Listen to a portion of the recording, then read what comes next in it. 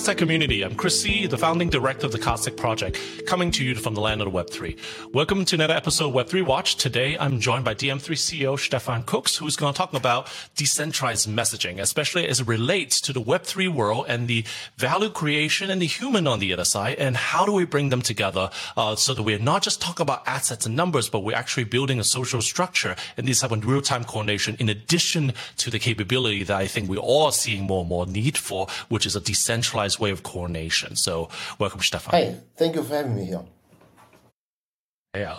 So really excited to talk about this topic because I think a lot of the conversation about Web3 is, what else can we do beyond tokens and NFTs? And there are a lot of research projects and different projects working on extending the decentralized web or Web3 infrastructure beyond just the asset part, trading, and then getting into things like coordination, and obviously messaging is one part of that. Can you tell me a little about your journey in Web3 and what kind of drove you to working on this idea of direct messaging or Web3 messaging? Yeah, when we talk about messaging or dm3, so it starts actually about 1 year before. So we were building our new company, Corpus, a venture studio for Web3 applications, and we tried to acquire some ENS names. So they are available at OpenSea as NFTs, but what we could not do is to reach out to the owners of them. Now, we could bid a place, right, but we could not send a message to them. So, and this was actually the birth of dm3. We thought with Web3, we have all these keys, we can do a good cryptography, we can share public keys for encryption. That's easy. And right, it must be possible to send a message directly from me to any holder of the other key. And this was so the idea behind dm3. And we started building a protocol, and in the beginning also an application that we can do this. Yeah, and after a while, we discovered there are a lot of other Web3 messaging protocol out there. And what we really need is not a new messaging application, but what we really need is that we can be interoperable with others. Now, when we look at the messaging world today, now in the Web2, we have all these different messengers, and they are siloed. They have siloed data, and if I'm part of one ecosystem, I can use, or I have to use the messenger which is used in this ecosystem. But if you the classic debate of iOS and showing up in a different color within Android or vice versa, right? Like that's not really compatible, really. Yeah. So if you look at your smartphone, at least at my smartphone, I have at least 10 different messaging applications. So one I need for my family, one for my colleagues, another I use for people in the Web3 space. And so it is really complicated because we have to use these different messaging tools or messengers. And what would be the best thing to interact with others? The best thing would be I use the messenger I like and can send a message to anyone else.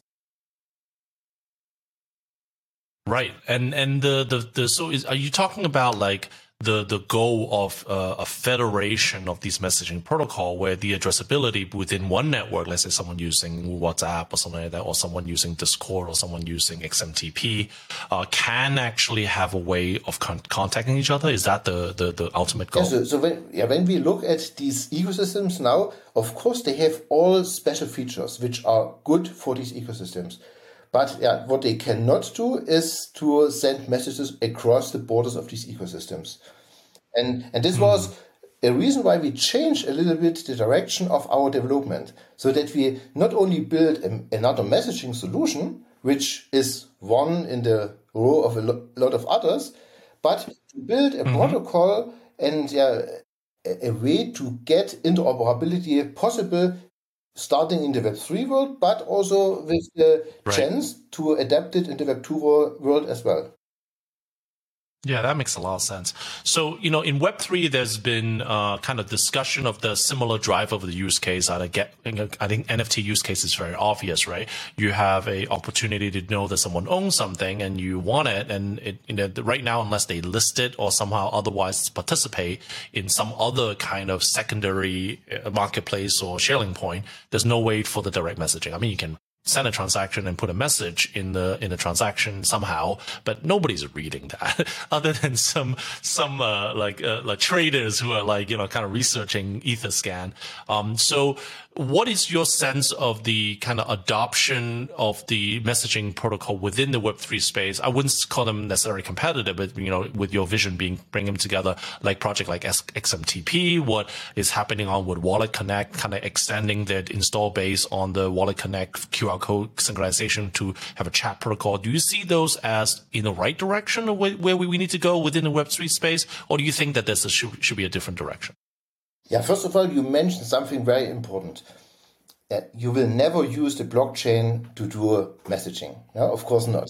Because this would be slow, it would be very, very expensive, and it doesn't make sense at all.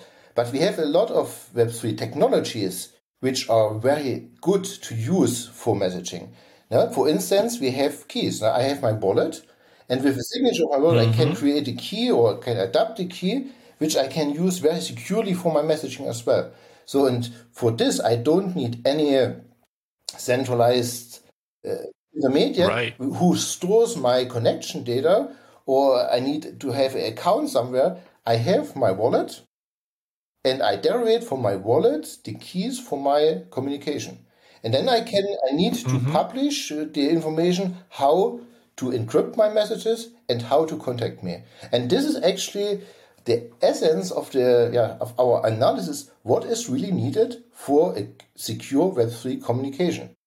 Now, there are a lot of interesting things and not a lot of very important parts of it, but the most essential part of this is you need a place where you can store the information, how to encrypt the messages. You need to publish the public keys, and you need the information how to send a message to someone else. And this is actually the base core of the dm3 protocol. Right. Those three things, right? I mean, is it three things? About three things, right? You need this place where to store it. You need the place where to store the information of the public keys. And you need information how to deliver a message. I see. So storage of the keys and the delivery, which is, again, in the Web2 space, a company like Keybase was attempting to do those things, which is the kind of deploying this idea of being able to look up these keys. And then I think they then, go beyond just being a key storage, and they actually kind of productize into a messaging thing as a way to use that key system. Neither of them worked. So I think that doesn't exist anymore. So when we look a little bit back in the history of messaging or the internet, we see the very first killer application in the internet was email. It was a kind of decentralized service, and you had this post office service, also your web server, where you could send the message to, or could receive messages to. So the thing which was not good with email was it was never encrypted. So by default, it's just clear text for all to see. Yeah, it's quite crazy if you think about it. Later on, there was a lot of tries to get encryption into email as well. Now we had the PGP initiative, and I don't know if you use these PGP keys. I did it. I tried to send my public key around with my emails, but guess what? I never received an encrypted message back. It was not easy to use. And actually, it was not possible to find out what are the public keys of the recipient. And that's why what we really need is a central registry of this information. And with dm3, we have now used Web3 technologies to provide this central registry. We are using the ENS name service as this central but decentralized registry. And we have a central place where to access it, but the application, of course, is decentralized. Yeah. And I think it's really interesting, right? People are already using ENS as a way to convert between the human readable name and the addresses. And the key, the public key, in fact, is just similar to length and structure of the addresses, maybe a little bit different based on the encryption protocol. But from a presentational point of view, they're kind of the same kind of process, right? You just put it out there and people see it, and then now they have the ability to message you. Now, the only thing what we need to do is to add the public keys of the encryption and also public keys to verify signatures to my ENS name. ENS provides a way that we can store text information and we can add an additional text Yes. information, which is the dm3 profile. And in this profile, we can store these public keys so that it's easy accessible from others. Yes. And it's really interesting that once you say, I'm going to use ENS for that, then you can have a conversation about whether the ENS is on mainnet. And obviously most ENS are on mainnet. There are something about having sidechain. I don't completely understand it. Maybe you can give me a little bit, but I also am interested in the Coinbase model with the cb.id, which is an ENS subdomain that is kind of like hosted in the database, but exposed through the ENS protocol for people looking up that thing. So it seems like there's different ways, even within the ENS protocol universe, of where that stuff can and how it can be delivered. Exactly. This is the very important point. Good that you mention it.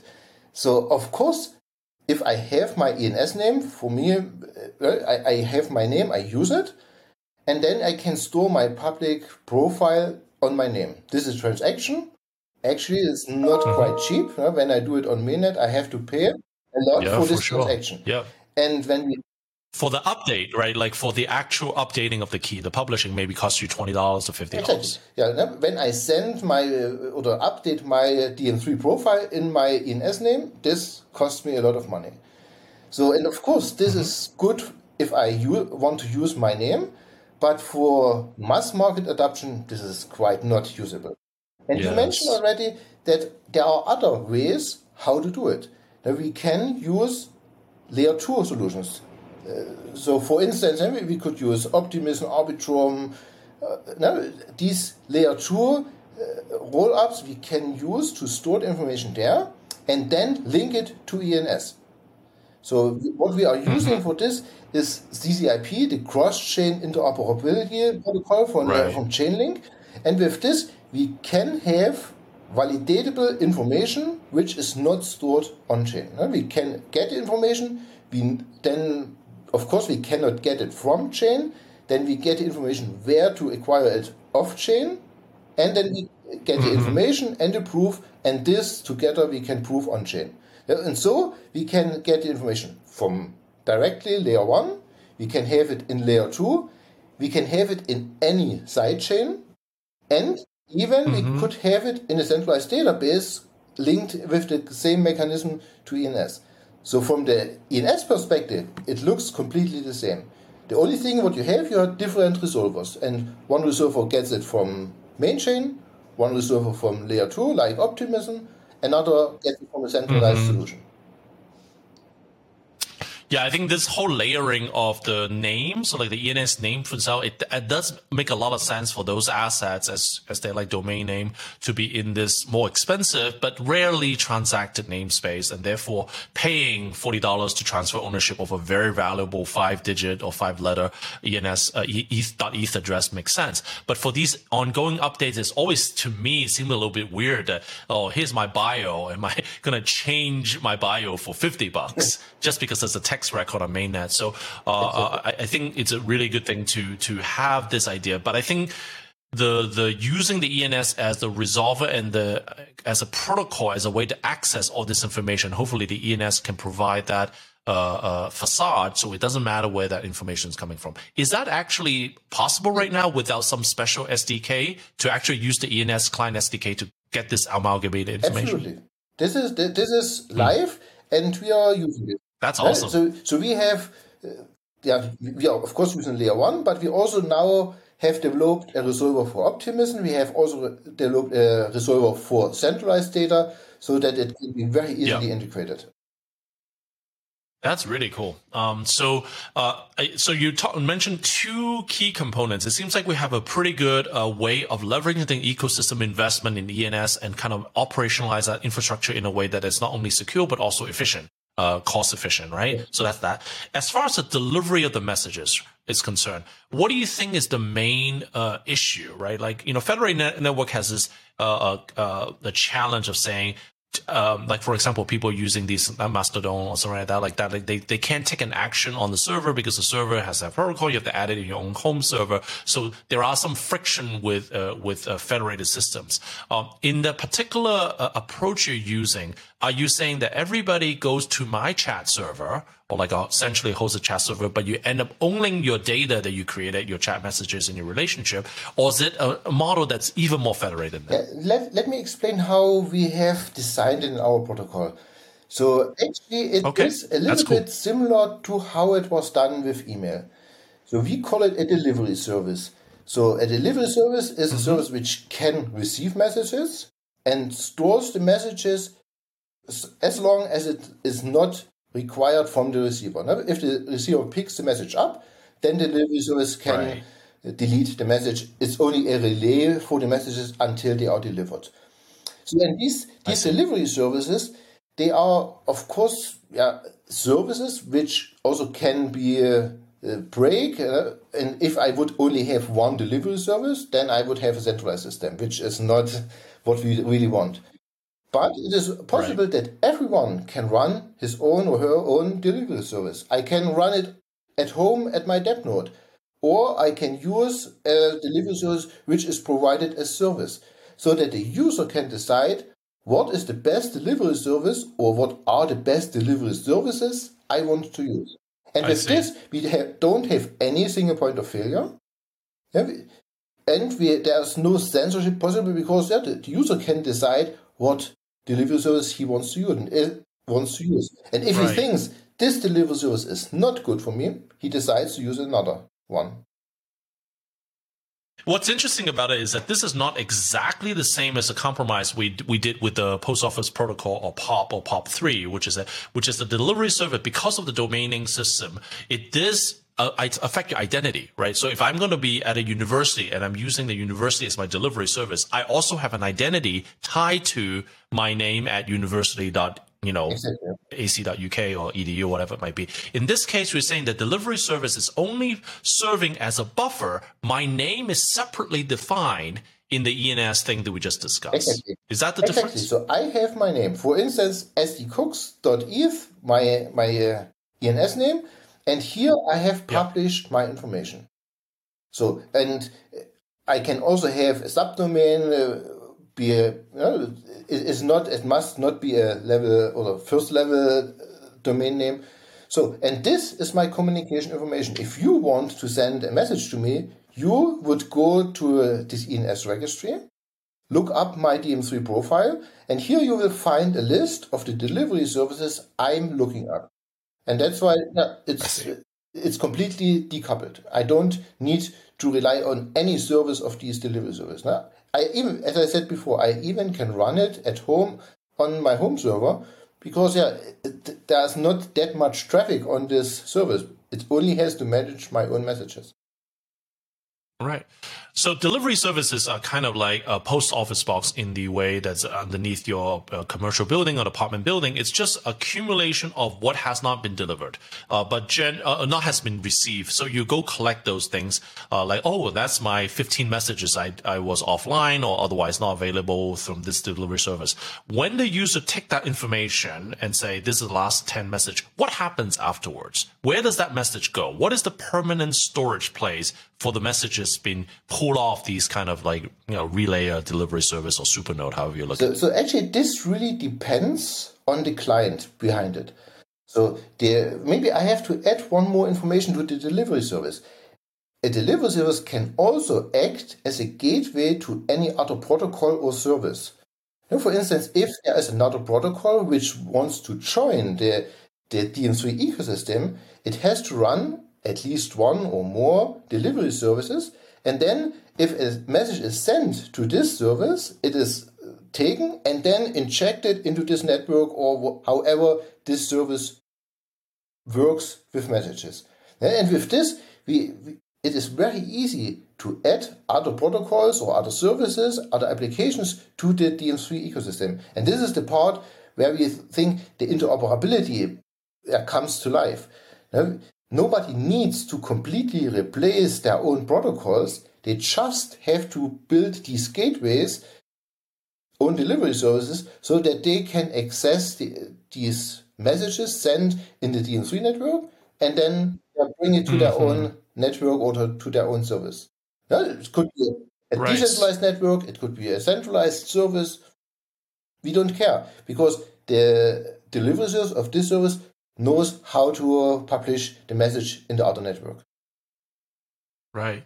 And there's no reason the actual message has to be just like a hi or message. It could actually be a structured thing. Like I can be delivering a request to buy something with an offer signed on it, right? And you can accept it if you send it back or something. That's certainly possible, isn't it? Exactly. So the good thing when we're using this kind of messaging, we have the information how to encrypt it, and the receiver also has the information how to verify all the signatures. So every information is fully end-to-end encrypted, and every information is also signed so that the user can verify at any point that it's coming directly from the sender who was the sender of this message. Yeah, that's really cool. In the email, the regime, we know that the POP3 protocol, which is the post office protocol for the day, end up being that people get so lazy that they say, you know what, I don't even want to manage my own mailbox on my computer or on my node. I want to have the service in the university case where you want to access a mailbox, allocated space for it. So that in a way is another protocol, like the ability to filter or search on the server on the thing is just adding that protocol layer on top of that delivery service. This is a protocol extension we also have in dm3. So dm3 is a big package of different protocol specifications. We have this message transport protocol, what we discussed now, which is the very base. With this, we can do the interaction with others, with other protocols, other services. But then we have also a specification how we think message storage is best accomplished. There are different ways how to store these messages. I can do this completely locally. If I don't trust anyone, this would be the best approach. Or I can use also a service where I store my messages in an encrypted way. Then I have a kind of centralized storage. I can use decentralized storage if this is the best thing I want to do it. Or I can store it in the cloud, on a cloud drive, for instance. Now, if I'm using Apple and I say, okay, I'm fine with it that I store my communication information encrypted on my Apple drive, that's fine. So we think the user must be able to decide where and how to store these messages. Now, he needs the self-sovereignty to decide how to interact with these things. Yeah, it's interesting to think about the actual mailbox information, which is the accumulated history, as an encrypted blob, where you need that key, which exists very close to the user. So that's where the Ethereum, EVM key comes, not EVM, Ethereum key, public keypad comes in. We've been working on these kind of similar problems, and one of the things we realize is that the long-term storage of these things can be in many places, especially as encrypted. But indexing, allowing people to search for who sent me something, did they say this word, that requires the decrypted version. So like you can't search an encrypted thing. So if someone has an encrypted storage in iCloud or in a proprietary SaaS database, they can't offer you a search service because they can deliver it to you and your client can decrypt it, but they don't have ways to look inside it. Do you think that is an issue, or is that something that can be solved somewhere? Yeah, the client will be responsible for indexing these messages. I see. Client has to be indexed. We cannot delegate it to any server because the server will not have any access to this. But the client can have, and must have, of course, a way how to index all this information so that the user can search on it. But nobody else will have access to it. Yeah, it's interesting how little client-side indexing we're seeing in dApps. I think a lot of dApps that's being built in this space are backed by some graph services and some additional database that they do, and then they do the signature on the client side. But the indexing on the client, whether it's the browser or like a native application, has not been something that is very popular yet, because I think they didn't need it so far. Maybe some wallet does some indexing in the React Native code or something like that. But generally speaking, we're still in the world where the dApp does a lot of the amalgamation of data on behalf of the user. But yeah, for encrypted communication, we cannot rely on the graph or subgraph. That's just crazy. Yeah, of course, you could outsource this process to a server application, to a backend application.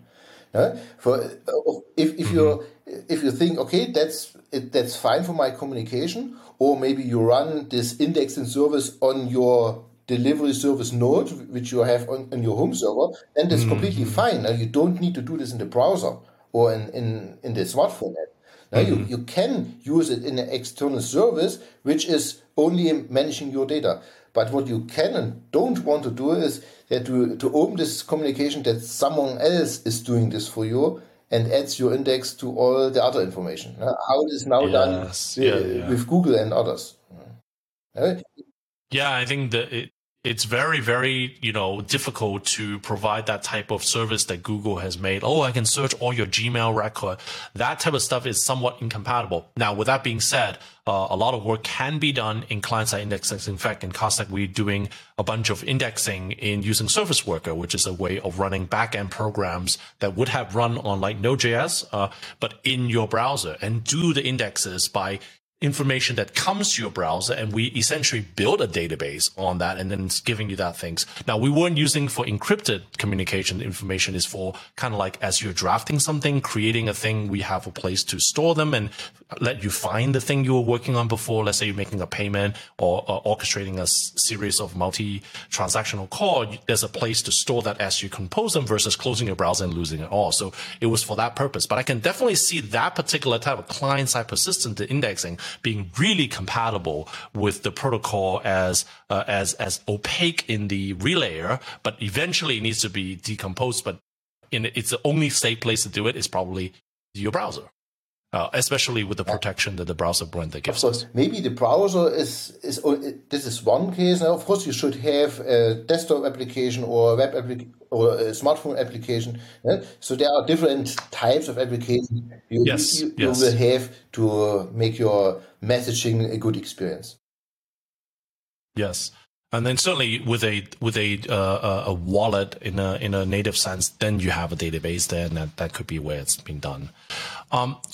Kind of zooming out a little bit, looking at there's obviously a lot of discussion about the methods of doing decentralized messaging. Obviously, the granddaddy of decentralized messaging comes from the Status team with the work they did originally on Whisper using the Grand Trio protocol, the Ethereum EVM stuff, the Whisper. And then the storage protocol, which I don't know what it was called anymore, but one of them.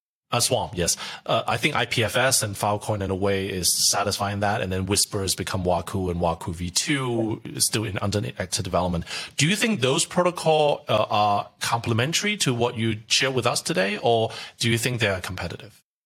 I think both things. So, of course, they have some things which are very unique to these protocols, and they have their use cases. So when we were thinking about dm3, we also are thinking about what is needed to be scalable enough to manage messaging in a big scale. Now, when we look at common messaging solutions, they are sending millions and billions of messages per day, edit with pictures, video content, and so on. Facebook Messenger, Discord, So when we look at this is a really big amount of data we have to carry on. So, and scalability is a very essential part of messaging in the future. Now, we cannot say, okay, let's build a solution. It is very secure now, privacy preserving, and scalable. We will look at in the future. 10 years. We don't think this will work. And with the network or with the approach of dm3, we have a scalable approach from the very beginning. Because these network or these delivery service network nodes, they are not connected directly. They are not sending messages to each other. This is a loose network of nodes. And if I need more bandwidth, I can add more nodes. And in this way, it scales very easily. So, and if there is an application using another protocol, as I said before, that's not a problem, because dm3 is not a replacive protocol. Now, we don't want to replace other protocols or services. We want to integrate. So with this approach, you have this central registry in ENS, and you have these delivery services which can act as gateway to other protocols. It's very easy to add other messaging protocols or services to this dm3 ecosystem. Yeah, it makes sense. And I think, when we think about peer-to-peer messaging protocol, the first thing is let's take the chatter that is coordinating all these block mining and use that as the messaging foundation. But if that is used for the billions of messages sent a day, the chatter will completely overwhelm any system because of the inefficiency of using peer-to-peer gossip, for lack of a better word, to coordinate just discovery of who anybody is, right? Like, that seems expensive to me.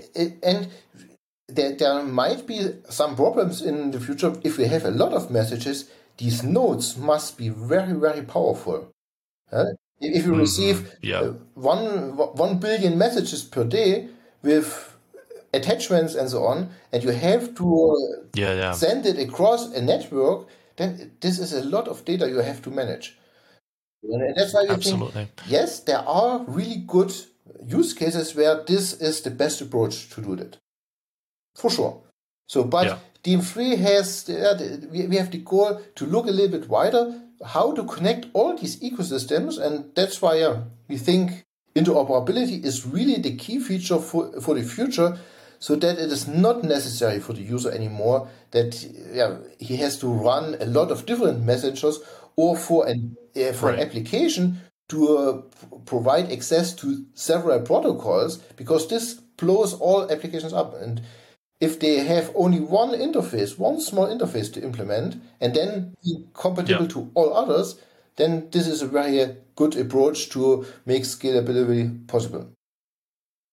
Yeah, and I think it's nice that the part that would have been the chatter is just finding out where someone is and what node they want to use and what protocol want to use. And ENS, which is a kind of a decentralized solution to a centralizing architecture, which is there is a central place for you to find it, is actually much more powerful than just a very valuable 5-digit ETH name. So I think there's a misalignment of the technology potential of ENS being that centralized, lazy architecture with a decentralized implementation versus just trying to continue the gossip protocol approach, which is really two very different starting point of a solution. And I see what you did there. You're saying I can achieve the same decentralized messaging goal starting from another end, but traversing the ecosystem like ENS and CCIP in a way that other people starting from gossip in the protocol synchronization level would not do that. Am I characterizing this roughly correctly? Yeah, of course, there are also some backsides. Of course, with a gossip protocol, you can do something which is not built in dm3. Now, for instance, to have a deniable receive of a message, it's not built in directly in dm3. Now, if I could monitor a delivery service, I would see someone has sent it a message and another one has picked it up. And with this, we would have this metadata connection. No content is revealed, but I have this connection. Yes. And for this, of course, we have also another protocol extension, which we call the privacy extension, so that we can use delivery services in the same way like the Tor network is used, that you cannot send or will not send the message directly to the receiver. You will send it to another delivery service, and you have some envelopes packed in each other, so that it will be sent to a delivery service, this redirects to another, and so on. And after some hops, also we have a complete decoupled sender and receiver relationship. Right. I see. So instead of being like the nature of the gossip protocol where a bunch of messages are flooded into the channel and you pick up what you want, you basically say, well, we have a more directed channel, but by doing a sequence of relays and somehow opacity that comes with a design similar to Tor, you achieve similar privacy goals. That's really cool. And I think the question I have for you is, like, I completely get the approach and how it's different. I think one of the challenge for most people, especially if they're not technologists, understanding Web3 is that a lot of similar sounding words from a end user point of view has very different philosophy and different trade-offs. And the trade-offs sometimes don't come through in either marketing material or memes or tweets or even Discord messages. And even in GitHub, like things look more the same than they're different. If you have a React project, then it looks more the same and you have to really dig in to see the subtle differences. I'm glad we're able to talk a little bit more kind of broadly.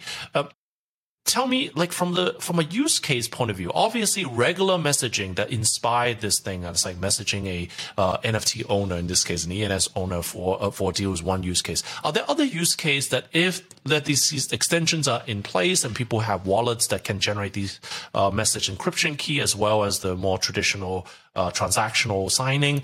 What are the 2 or 3 use cases that you believe that we can enable that would accelerate the adoption or make it more real to people? Because that's the one piece that dApps are missing. What do you see as the driving possibility space that DM3 opens up? So I think there are several different use cases. So one use case is a dApp-to-dApp messaging, what you can provide for your users.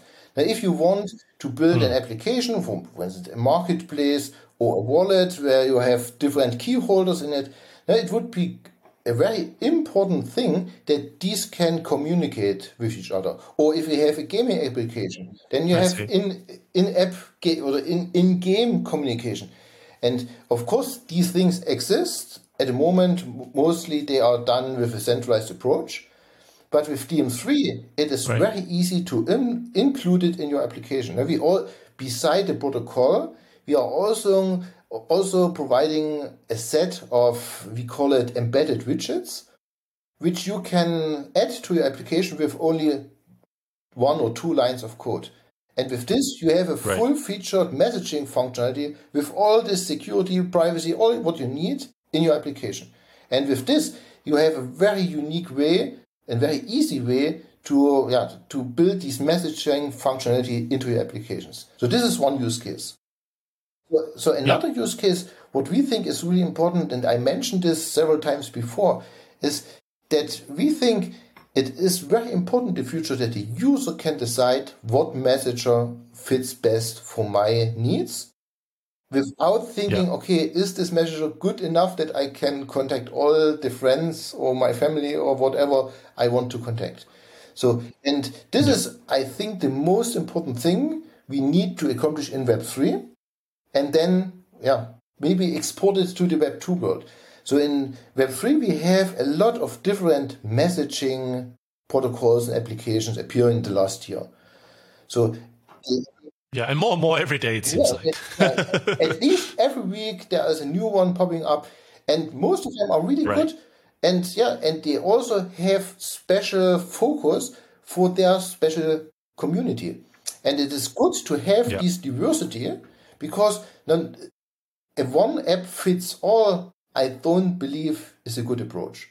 Because someone needs a very lean messaging application. Another one wants a messaging application where he has some news feeds in it, or he wants to connect to a special community, have a token-gated access, and whatever. So there's no one app fits all approach which really can work. So and with the approach to being interoperable, we don't need this. The user can decide what is the best fitting tool for me.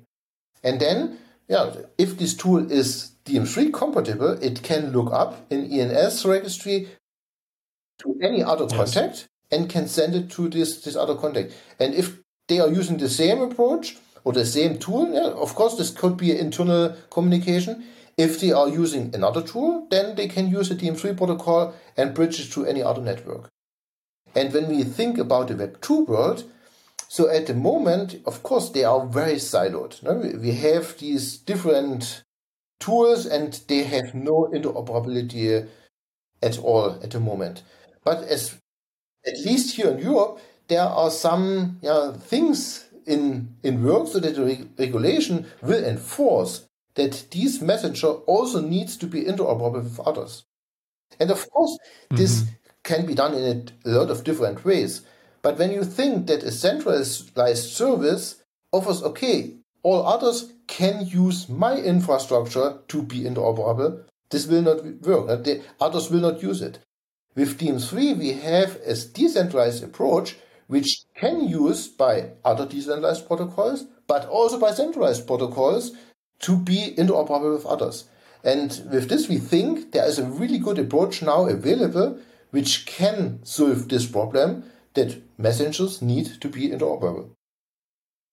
Yeah, it's interesting to think of ENS as the kind of the profiles of profiles, a link tree that you can read right to that allows people to say, hey, I am these identities on WhatsApp, Facebook Messengers, and Discord, and then declare that as part of your profile. And that's how the interoperability happens. So if someone sends you something and you happen to not share a network, then they can say, well, let me send it to you in a Discord and somehow adopt an identity. I mean, federation is a hard problem because the other person needs to either have an identity or have a key, and making the Ethereum wallet a dependency is its own challenge, but maybe there's a way through account abstraction. And again, I think that's beyond the scope of our thing where we can just give people some kind of temporary accounts to use. Exactly. There will be different ways, and maybe also some Web2 services will offer a custody solution for their users. Right?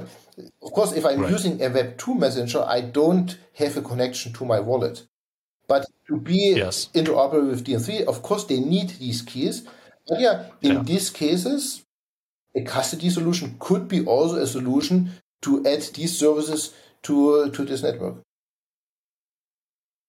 Yeah, it would be very nice if the big tech company end up being good wallet provider. We see some third-party services that were like, hey, if you log in using Google, I'll give you a key. But then that's another third party sitting between you and Apple. I would love if Apple give me a Web3 compatible Ethereum key to use as part of my keychain. That would be fantastic.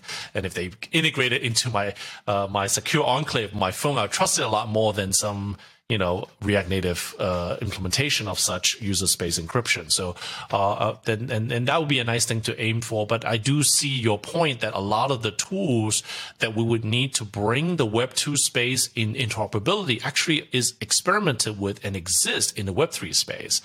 Even though people think of WebSpeed as some spin-off from Web2 that is not going to deliver any value, but we're actually solving some of the coordination thing that even the Web2 people wasn't able to do. And if we successful in that, it does pave a way for them to plug in their user space and their product development expertise into a coordination mechanism that we hopefully will have perfected by that. Exactly.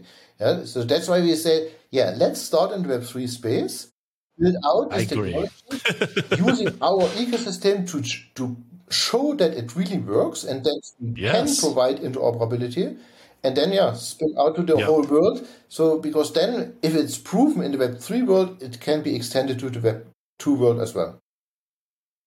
Absolute thing. And I think this idea of bridging between Web2 and Web3 is not really about, everybody's going to integrate like financial product into their stuff. I think we are starting to see that the infrastructure of Web3 is really a general set of tools that just, solves a set of problems that we may be trying to solve with SMTP and POP3 in a new way. And that now becomes a modern stack that can integrate with very consistent. And as the tooling in the industry gets better, like signing, for example, is a good way of doing financial transaction, but it's also a good way of doing approvals for organization. And we start with DAOs, but how's any corporate decisions all that different than that? So there might be an opportunity to use the same set of primitives of smart contract wallets and approval limits for corporate governance. And that's the stuff that excites me. I'm a Web3 technology that spend quite a bit of time in the corporate world and understand how broken those processes are and hope that the tools we're inventing here can actually help provide a migration path onwards. There's not much to add to this. Yes, absolutely. Well, this was really illuminating for me, and I think we were able to. I have your how DM3 works diagram in front of me, and I think I'll post a link to in the description on YouTube. People can take a look at it. It's really good documentation for developers, for regular users, and for people interested in the architecture. And then again, we're adding to the architecture stack of Web3.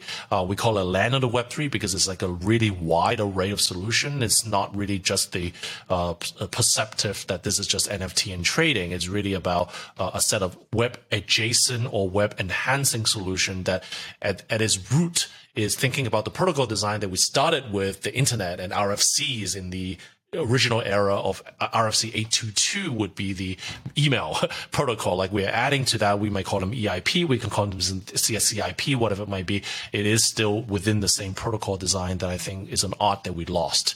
We thought that a giant computer in a Facebook data center can do everything, and we're starting to see that, hey, maybe we should think about this as a network of computers. And thank you for adding your particular insight into this field. And this sounds really good. Yeah, thank you very much. And also, we think that that's why we started. We call it the Messaging Interoperability Initiative, which had the goal to bring together all messaging providers, of course, from the Web3 world, but nobody is enforced not to be there. Of course, also Web2 providers are invited, so that we can define what is really needed to make this possible. And we now are starting to build or to connect to protocols. So there are some implementation in work right now.